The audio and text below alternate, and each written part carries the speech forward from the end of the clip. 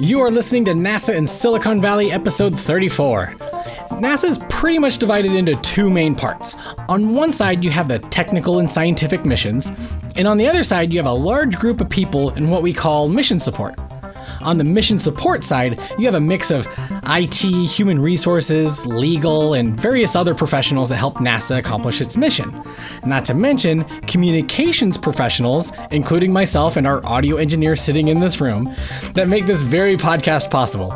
As a part of the communications team, our guest today is Jerry Colen, a software developer at NASA Ames who helped create the official NASA app on iOS, Android, and the Amazon Fire platforms.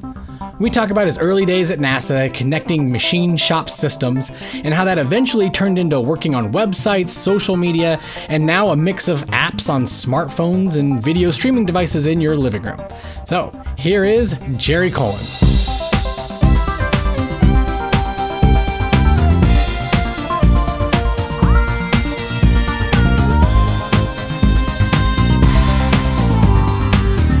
For the folks listening, this is slightly different because normally when we jump into these conversations, I don't know the person at all. But Jerry, we go way back. But we work together every day.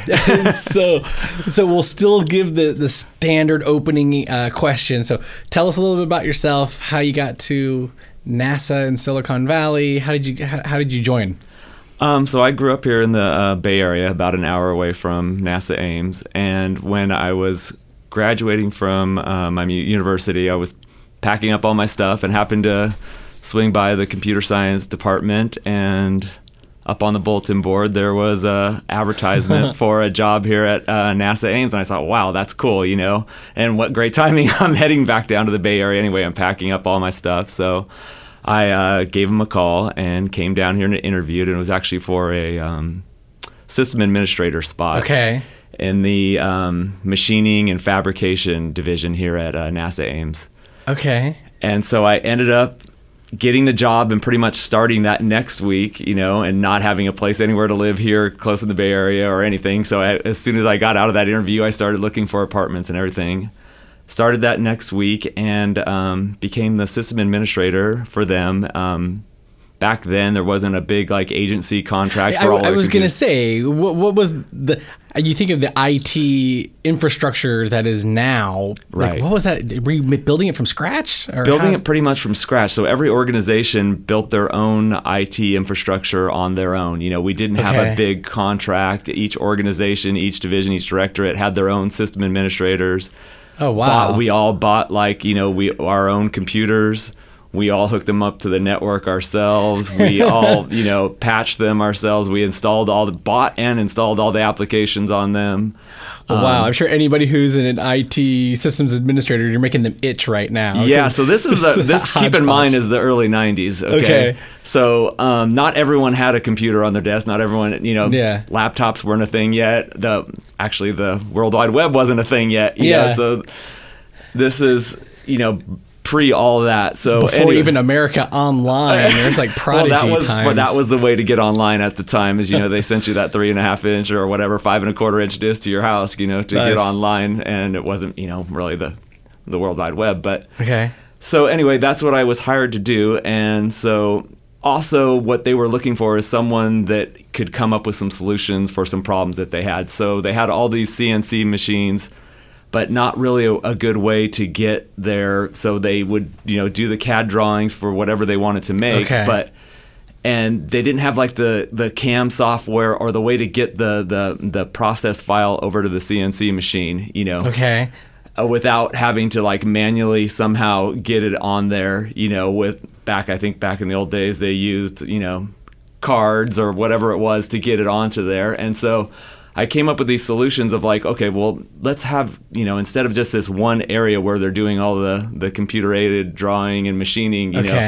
we started coming up with let's start putting computers at each one of these workstations, by the CNC machines, and let's get those on the network. And what are the CNC machines? What exactly is that? It's for, it's turning whatever your idea is, that CAD drawing into actually a piece of, machined metal. All right, so if they needed a flight model for one of the wind tunnels or something like that, they would actually machine it there in the machine shop. Or if they needed whatever the engineer wanted, they could machine it there at the shop. And I worked in that same division. There was a fabrication division where they did the big heavy metal fabrication. Okay.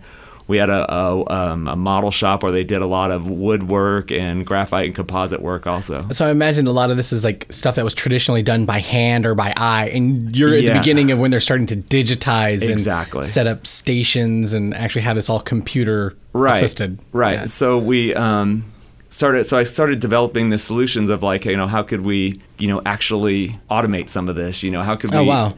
And so I came up with this wiring to all these. So we got these new CNCs and these new controllers, and we started wiring them all together onto a central server. And then eventually all the guys on the shop floor had their own laptops and could create the computer-aided machining files and then wirelessly send it right to their CNC machine and begin the machining of the part. Yeah. And so did you kind of go from setting up these, this is the really hands-on, you're building stuff, but it's like the IT coming up background. With solutions. Yeah. So looking at what's available off the shelf and what we could, put in place. So coming up with solutions. And so the job started off was just being, the system administrator for basically the day-to-day, systems that people used, and then it evolved into, coming up with solutions for the shop floor. And I'd imagine at a certain point, somebody from NASA headquarters or even at NASA Ames stepped back and was like, we can't have everybody building their own IT system on their own. We need to centralize, or because I'd imagine even those systems talking to each other would have to be a nightmare.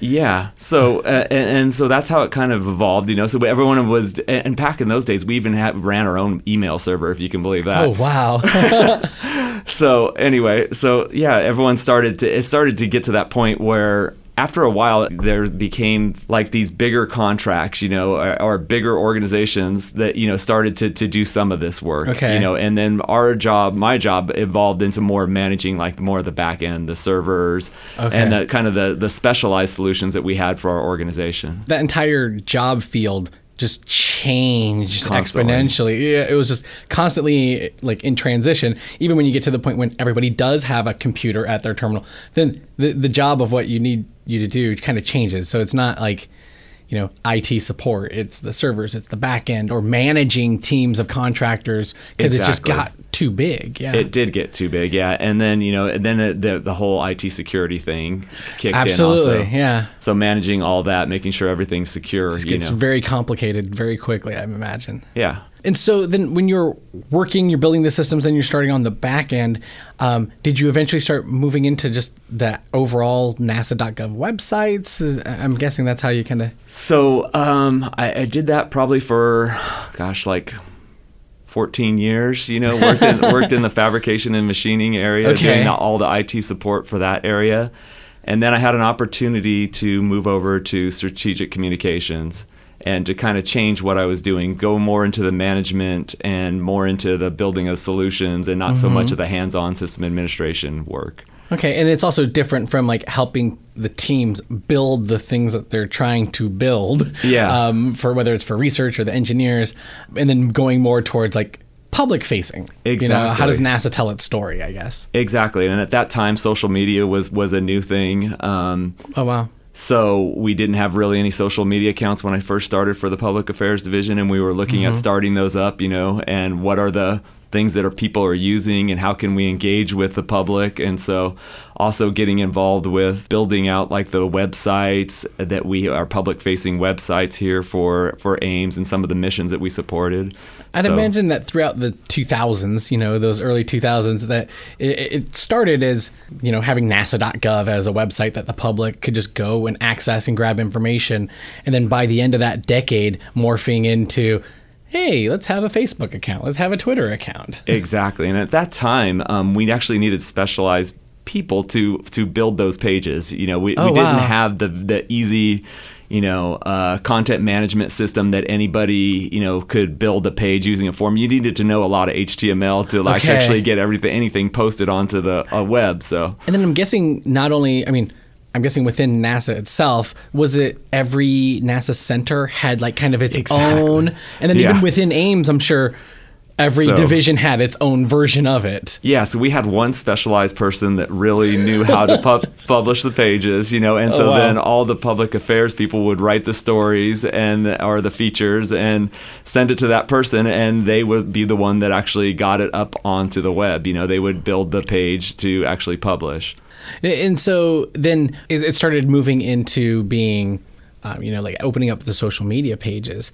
How did that kick off? Because if I understand it correctly, Ames was one of the early adopters, I guess. We were, yeah. So we actually hired a couple guys, and under like myself and our management, that hey, we needed to bring in some people that actually had some experience with this new thing, this social media, and what we need to do to engage people on that. So we hired a couple guys, and they started coming up with these ideas of like, here's what we should be doing. Here's the, the things that we should be focusing on. And how here's the platforms are different. How the platforms are different and how you can engage people on those platforms. And what other new ideas do they have, for us engaging the public? And that's basically how the NASA app idea came up. This is one of those guys, said, and he was here to do that. He was there to like help us keep the web page updated and to keep our social media accounts that we had just started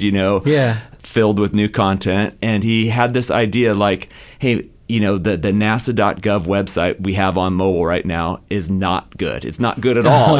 It's a bunch of text basically. Yeah. And you basically have to know that you can't go to www.nasa.gov. You need to go to mobile.nasa.gov back then, and you get this and it's really awful looking page that just had a bunch of text links. It had one low res image on it. And it wasn't, very engaging at all, and smartphones were just starting to come out back then. I think the iPhone had just come out about a year or two ahead of that. Mm-hmm. And, it kind of had made a change where people were like, wow, look at these cool mobile devices that I can have in my pocket now instead of this flip phone, that I can actually browse the web on and have these native apps. And so he had this idea. It was a really simple idea to start off with. It was just, let's bring the astronomy picture of the day, what we call APOD. Okay. Have that image on there. Have a countdown clock for whatever the next launch is going to be. Was this still during the shuttle time? Yes, this was still during the shuttle time. So whenever the next shuttle launch was going to be, or whatever the next big launch was going to be for NASA. So have that countdown clock on there, the astronomy picture of the day.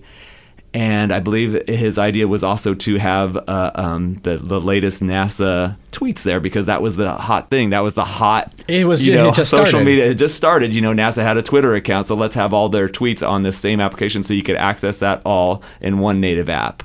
That's funny, because I remember back to those times when it was looking at mobile web version versus like actually doing an app. And especially at that time, like nowadays, mobile websites look really cool. Yeah. But even back then, it was like there was certain functionality that you just had to build it from scratch. You made an application. And so this was the very first NASA app for the iPhone. I'd imagine that's what it started. Yeah, there was no such thing as like a responsive design website, that could scale to whatever device you were using back then, So if you wanted something really cool and something feature rich that, the user could, use their fingers to swipe to the next thing, or to, use big giant galleries of like thumbnails. None of that was available on a website at that time. Maybe you could do it with Flash, but then Flash didn't work on iPhones. Didn't work on on your mobile device. So that's right. So anyway, the idea was, hey, let's do an app, and so he presented that to our management, and they thought, well, that's a great idea, but we don't have any budget to do it. Of course. So he ended up, coming to myself and say, and it was myself and another our system administrator, John Freitas, at that time, and asked us, hey, could we do this? We have management's approval. We just don't really have the funds to do it. Can we build it ourselves? In whatever spare time we have, and then present that to them, once we get a beta working, and that's how it all started. And we're like, yeah, we think that you have a great idea here. Let's expand on that, Okay. And so we're like, just instead of one image, what if we did a gallery of images? You know, what if we did all the astronomy pictures of a day in a thumbnail view that people could click on and swipe through and see all that? And we also have this great collection of NASA images of what we call the image of the day. How about if we had that as a gallery too, you know, of those thousands of images on there? And what if instead of just like a featured mission or just a countdown clock, what if we listed all the missions and gave people an easy way to learn about each one of those missions? Because there wasn't at that time really an easy way to find a list of all the missions and a short summative of what that mission was, you know, and all the stuff about that mission. And what other things can we do? Maybe instead of just this one NASA Twitter account, what if we took, you know, the other ones that are starting to pop up here? So each of these centers, every mission started having their own Twitter account. They all started having their own at that time, you know, and it was crazy how fast they were popping up at that time. You know, everybody, like you said, was starting to come up with a new Twitter account. So what if we brought all those together into one app, you know, along with all that other information? And, you know, put that all together in a really rich user interface. You know, this could be really something cool, you know. And so that's what we started working on and developing. So, well, and one of the cool things about even building that stuff here, I mean, Cupertino is, you know, a 10-minute, 15-minute, depending on traffic. But actually, back then, there probably wasn't any traffic. Right. But like going to Apple or even going to next door to Google, like talking to these companies, they're right here. Did that help at all? At least have like a culture of people working on this stuff? It did a lot, because what we ran into is that no one had ever done this before. Not in NASA, and nobody had done this, and pretty much that we could find. In the federal government. In the federal government at all. There was no other apps that we could find out there from the federal government. Okay, so how do we go about this? So when we started looking at this, we downloaded the developer tools, and each one of these things, like to create an App Store account or to get the developer tools, that it required you to agree on a terms of service. Okay. That's right. We, as the federal government, we as NASA had never agreed, or I could not agree as NASA to these terms of service. That's right, because you think as an individual, you kind of read, or you don't read through it. You scroll through, you just click accept. Yeah. But like you're literally accepting on behalf of the federal government, on the behalf of an agency. That gets into a whole different level. So now I have to go, wait, I can't accept this. You can't just do this on your own. I can't accept this as NASA. I'm an employee of NASA, but I can't accept this for all of NASA. So then we had to go, wow. This is a whole new realm. We need to send this to our legal department, okay? And so we send all these, these legal terms of service and to our legal department, and they're like, wow, this is a big thing. We're going to have to negotiate this with Apple because we can't agree to some of these terms, Okay. And so they first, sent it up to NASA headquarters legal department, and they're like, well, how about you guys work on this? You're right there in the Silicon Valley. You can talk to them. You could talk to them. We can get these things hashed out. And this is what really took us a long time, is getting all of these hurdles through. It's not building it. It's getting the approvals to make it happen. And there was no end user. So we needed an end user license agreement written also for it that we could post up onto the store. All these things had to happen, as we're developing this app. If we want to release it, we got to get all these legal things taken care of first. I'm sure that even kind of paved the way for all of the future apps, all the future development, even social media accounts. I'm sure that kind of set the precedent or set the standard of how you get this stuff done. It did. So we started our we were the first ones to open an App Store account, once we got all that stuff hashed out, and so then all of the other programs, projects, centers that wanted to develop an app now already had that done for them, and so they already had all that hashed out, and it was all approved.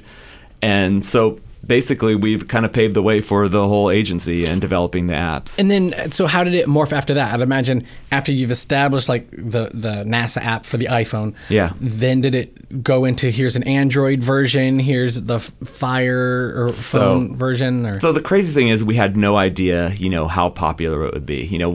We knew that, Apple was selling a lot of iPhones, but it was really limited at that time. I mean, the iPhone was only available on AT&T, That's right, It wasn't available across all platforms. It didn't even have 3G that first most iteration. Most people still didn't have a smartphone. We did not have 3G exactly. So the 3G iPhone was coming out. It wasn't available yet. So people, the only way you had high-speed internet was to somehow hook it to Wi-Fi. When you were when you're out away from Wi-Fi, you had a kind of a slow connection. So we had to really optimize everything on the app to load fast, even when they didn't have a high-speed connection at that time.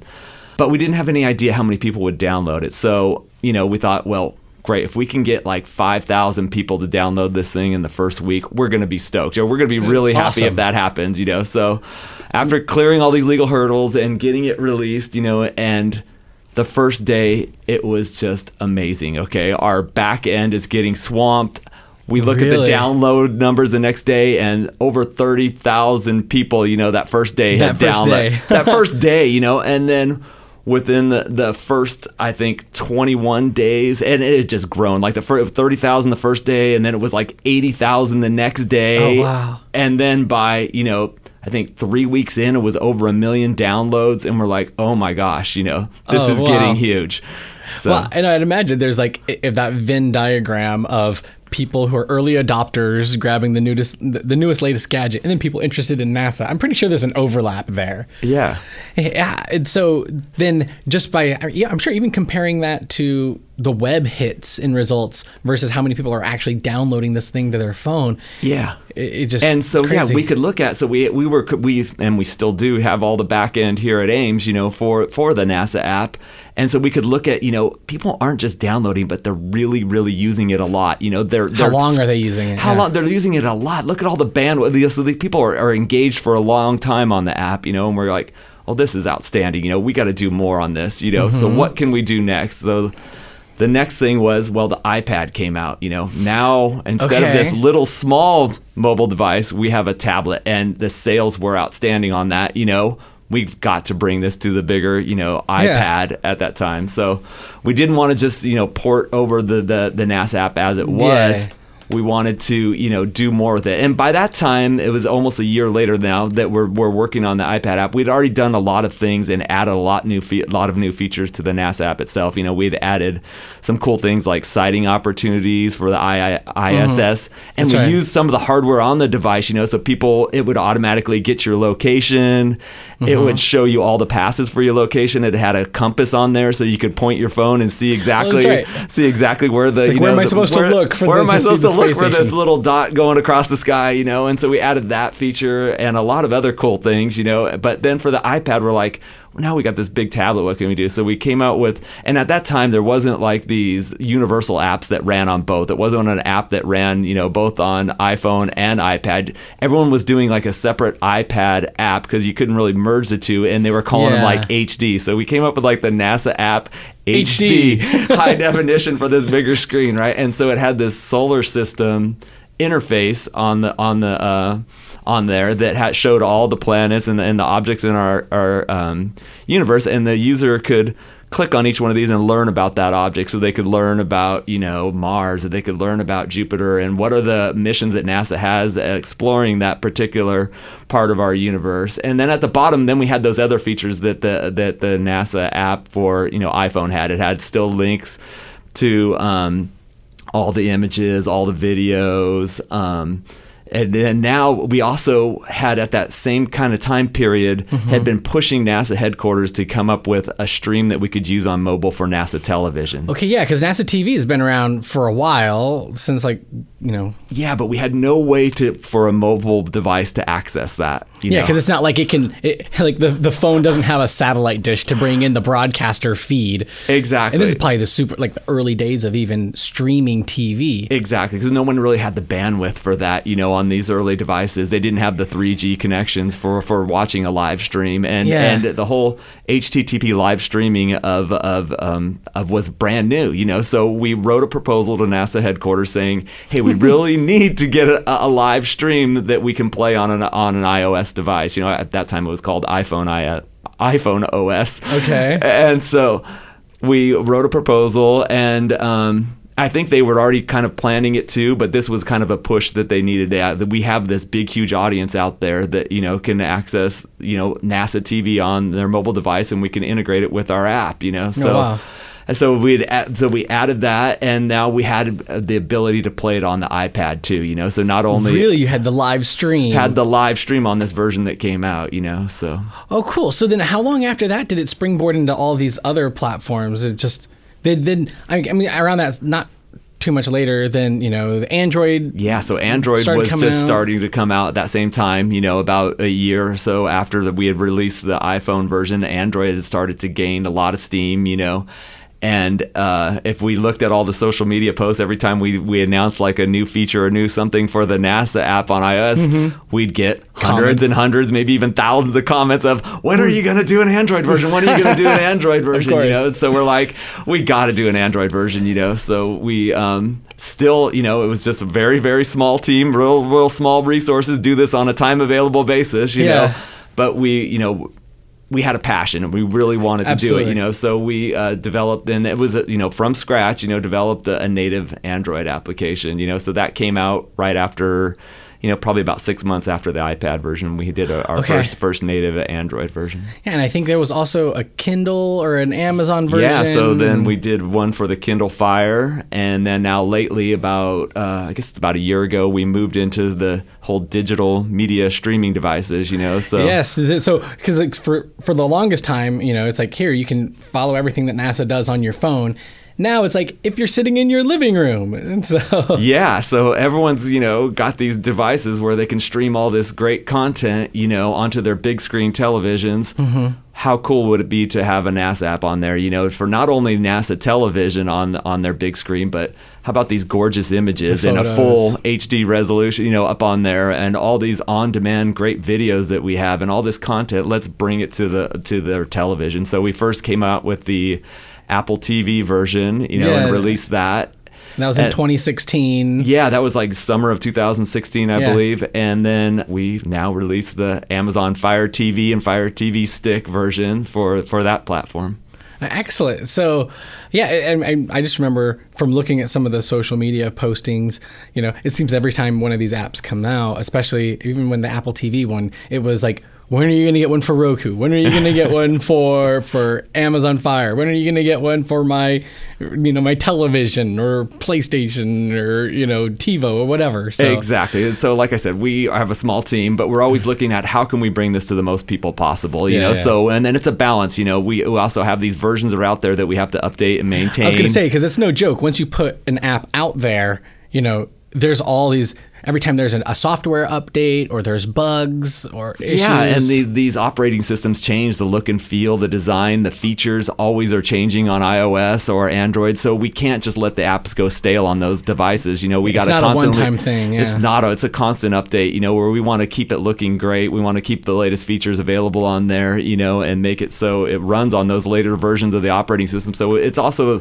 you know, it's a lot of maintenance on those, but it's also looking at, you know, what new possible features could we bring and what new platforms are available that, you know, we could possibly do. So for anybody listening who's interested in like getting these apps, whether it's for your tablet or your phone, obviously you can go to the storefronts and just type in NASA and find them that way. We also have nasa.gov/apps where you can just get that whole list of all the different features and all the different things. And I'm sure, Jerry, for any of the future things you're working on will end up popping up on that page as well. Some people have the question of like, what's the next one? I'm sure it's that generic, we have nothing to announce at this time. That's exactly it. We have nothing to announce at this time, but we're always looking at bringing the app to as many people as possible. Excellent. So for folks, if you have any questions for Jerry on, you know, starting the app, we are on Twitter at NASA Ames. We are using the hashtag NASA Silicon Valley. If anybody has any questions, feel free to just ping us there and we'll just do some back and forth and figure that all out. But thanks for coming over, Jerry. This is awesome. Yeah, thanks for having me.